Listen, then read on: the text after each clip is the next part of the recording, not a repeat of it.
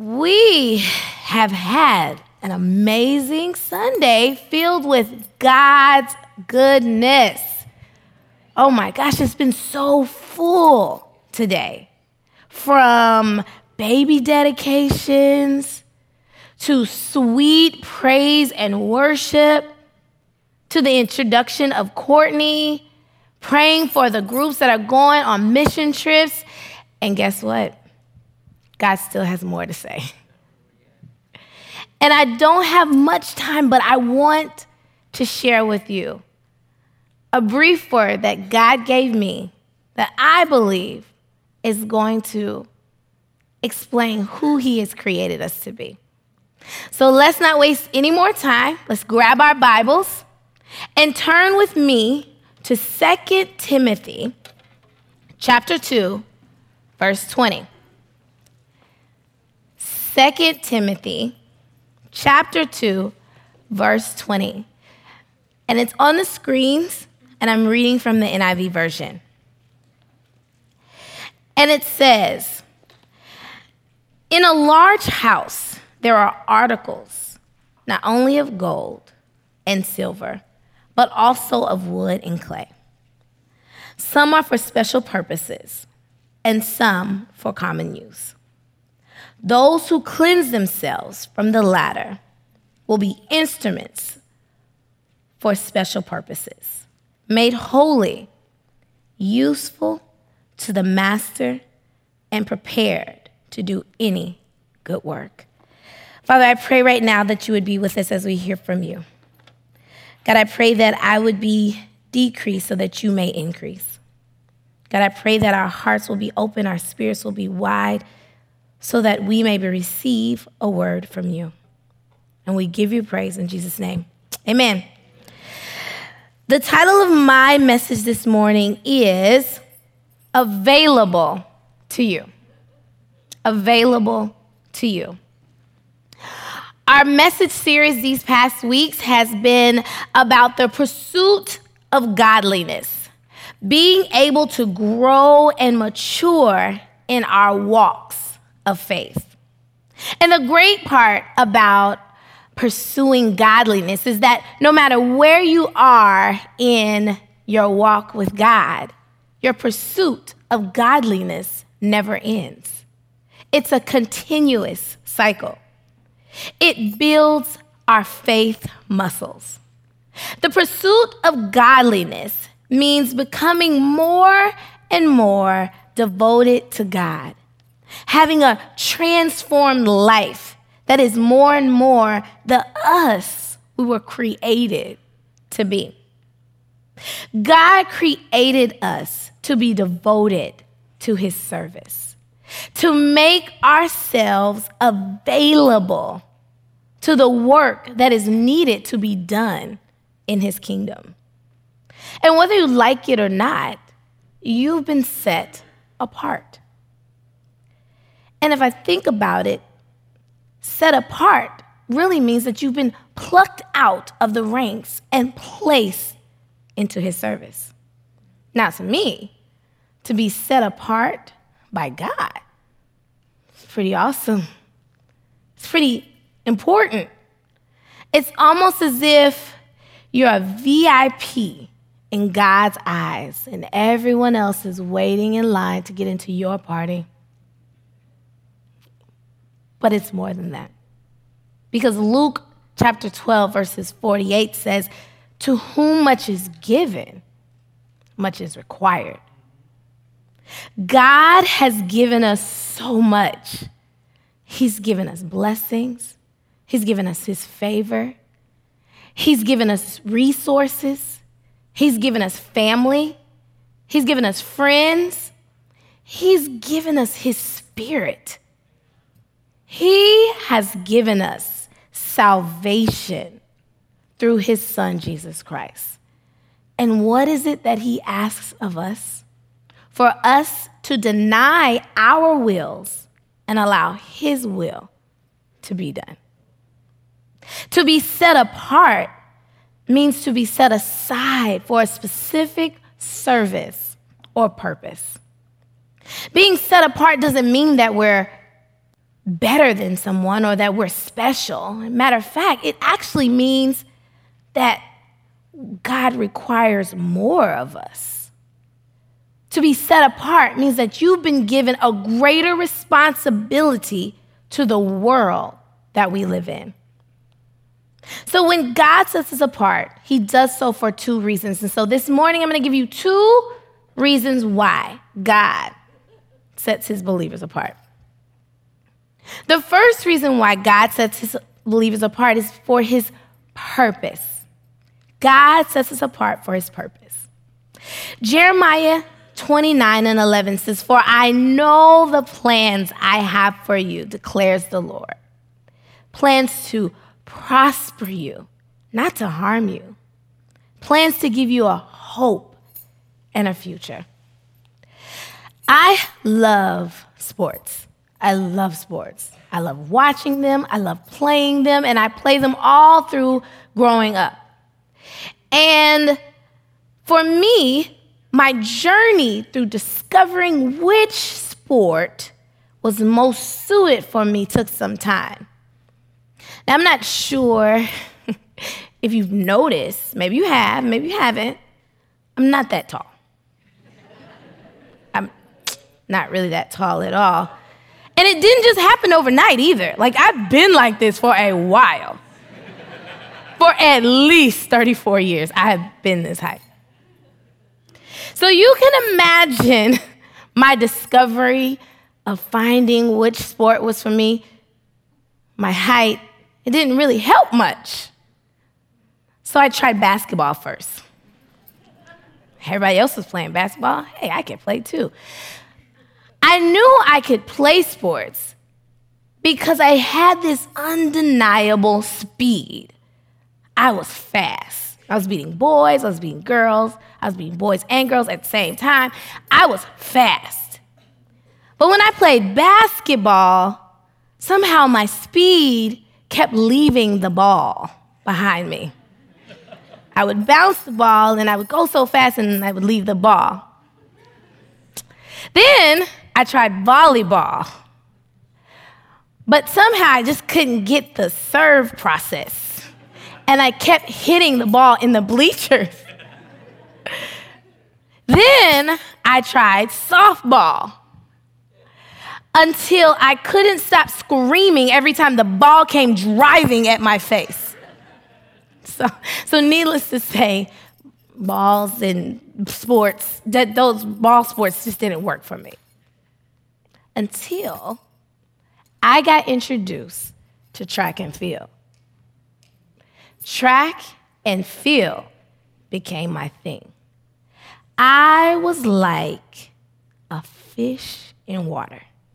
I was winning. And I was winning so much that I got to play or run track in college. When God sets us apart, our purpose may not always get revealed instantly. Your purpose that God created for you doesn't always come right then. It takes some time, some trial and some error. But if you keep going, keep trying, it'll develop itself. I promise you, don't get discouraged. Don't give up. Because once that purpose is revealed to you, you will see a move of God like no other. God will use you to shift and change things, and you will see that you are in your purpose. So God does set us apart for his purpose. But the second reason why God sets us apart, it's a little harder to lean into. It's not always as easy to accept. God sets us apart, not just for his purpose, but also for his pleasure. Job chapter 2, verse 8 to 10. Then Job took a piece of broken pottery, scraped himself with it as he sat among the ashes. His wife said to him, "Are you still maintaining your integrity? curse God and die. He replied, you are talking like a foolish woman. Shall we accept good from God and not trouble? In all this, Job did not sin in what he said. If you have never read the book of Job, I encourage you to do so. You will appreciate life so much more. You should read the book of Job. And if you haven't read the book, the basis of the story is that Job was a faithful man whom God allowed Satan to test because he knew he would end up on top. Job, though, man, he went through some serious hardships. He had a rough season, to say the least. His cattle died, so that's his money. All his cattle was gone. His sons and their wives all died. His entire body was covered in boils. Have you ever seen a boil? You should Google it and then imagine your entire body covered in them. And to make matters worse, his friends and his spouse taunted him the entire way. They nagged him the whole time. Now, I don't know if the nagging spouse was a part of the test or she was like that before, but I'm like, come on. You don't see my body covered in boils? We just lost our children and their spouses. All our money is gone, and you're still nagging? It's like, what are you thinking? But guess what? Job remained faithful. He remained faithful. And spoiler alert, God, he restored him. He restored him to everything that he had. Matter of fact, he gave him double for his trouble. You know, there are seasons in life when it feels like God's favor is all over everything you touch. Wherever your feet touch, it turns to gold. It feels like you are living your best life. It's like nothing could be even better than this. But then there are seasons when it's hard to even imagine God even being there. God allows us to go through seasons, not because he's mean, not because he wants to punish us, and not because he's trying to balance our hardships with our blessings. No, God wants us to depend on him completely and fully. And it's hard because it seems like when you take 2 steps forward, you get pushed 5 steps back. It's like you get the car fixed and you get home and the water heater breaks down. You get the water heater fixed and your boss at work isn't acting right. You get on the same page with your boss and then you get home and your kid gets suspended from school. Your kid gets back on the up and right, and then you and your spouse are at odds. Now you and your spouse are back in peace, and then you look in the mirror, and now you're cuckoo for Cocoa Puffs.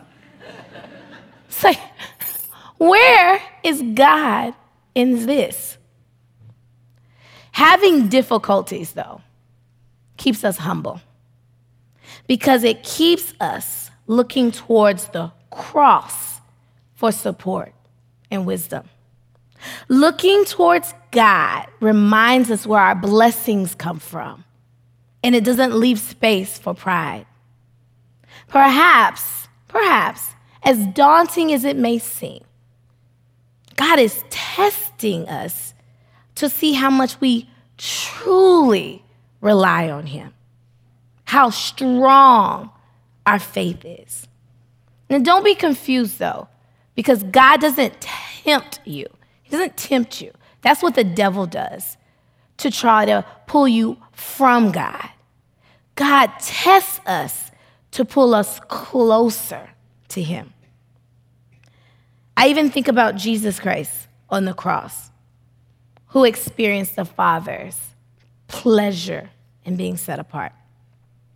Matthew chapter 27:46 says, "And about the 9th hour, Jesus cried with a loud voice, saying, 'Eli, Eli, lama sabachthani,' which means, 'My God, why have you forsaken me?' And it was done. And the Father was pleased, although his heart was grieved."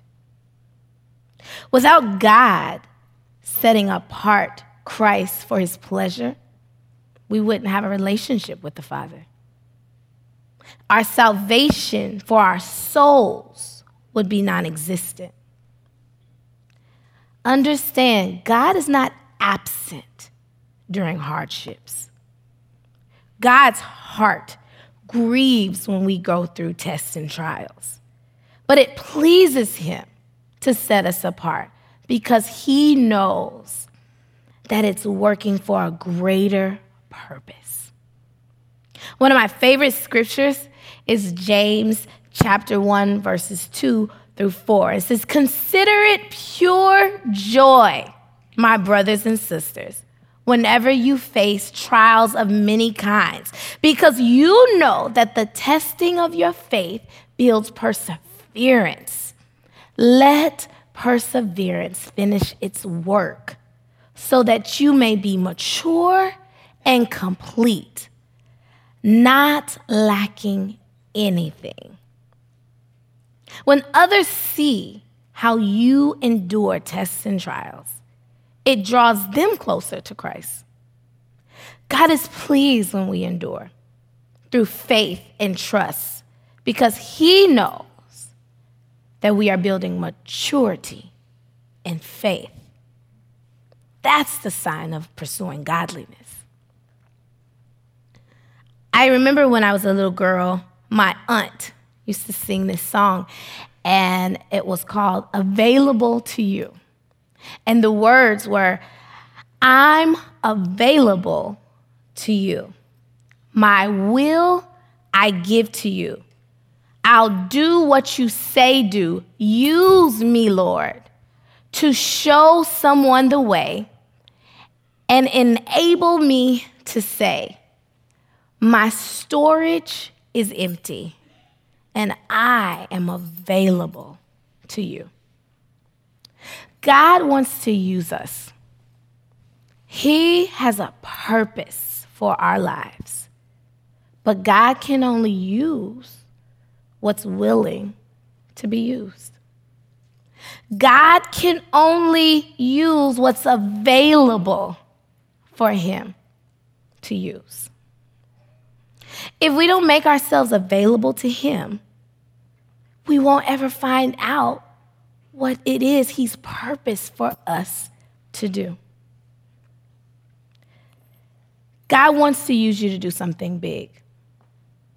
The question is, though, are you available? Is your storage empty? Does God have space in our busy schedules? Does God have access to your heart?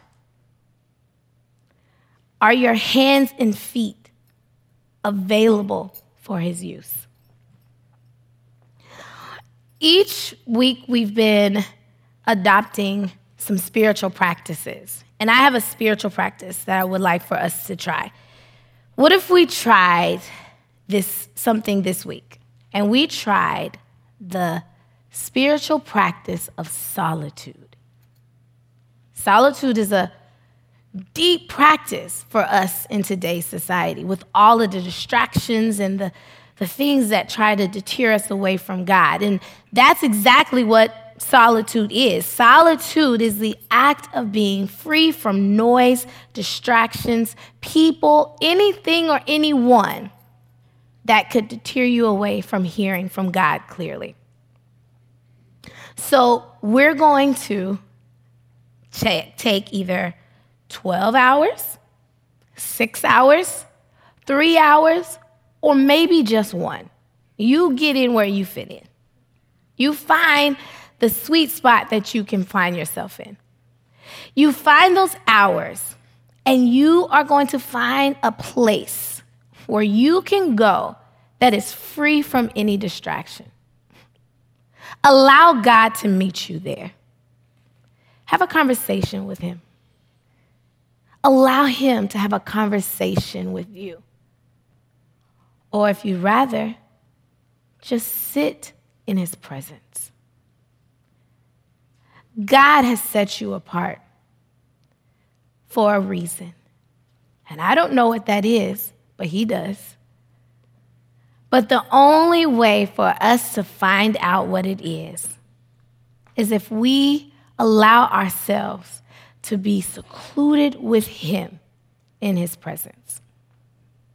Allow him, during your time of solitude, to build your faith, to build your maturity. Let's make ourselves available to Jesus this week and allow the Father to reveal to us his pleasure in the purpose that he has for us. Amen? Amen. Amen.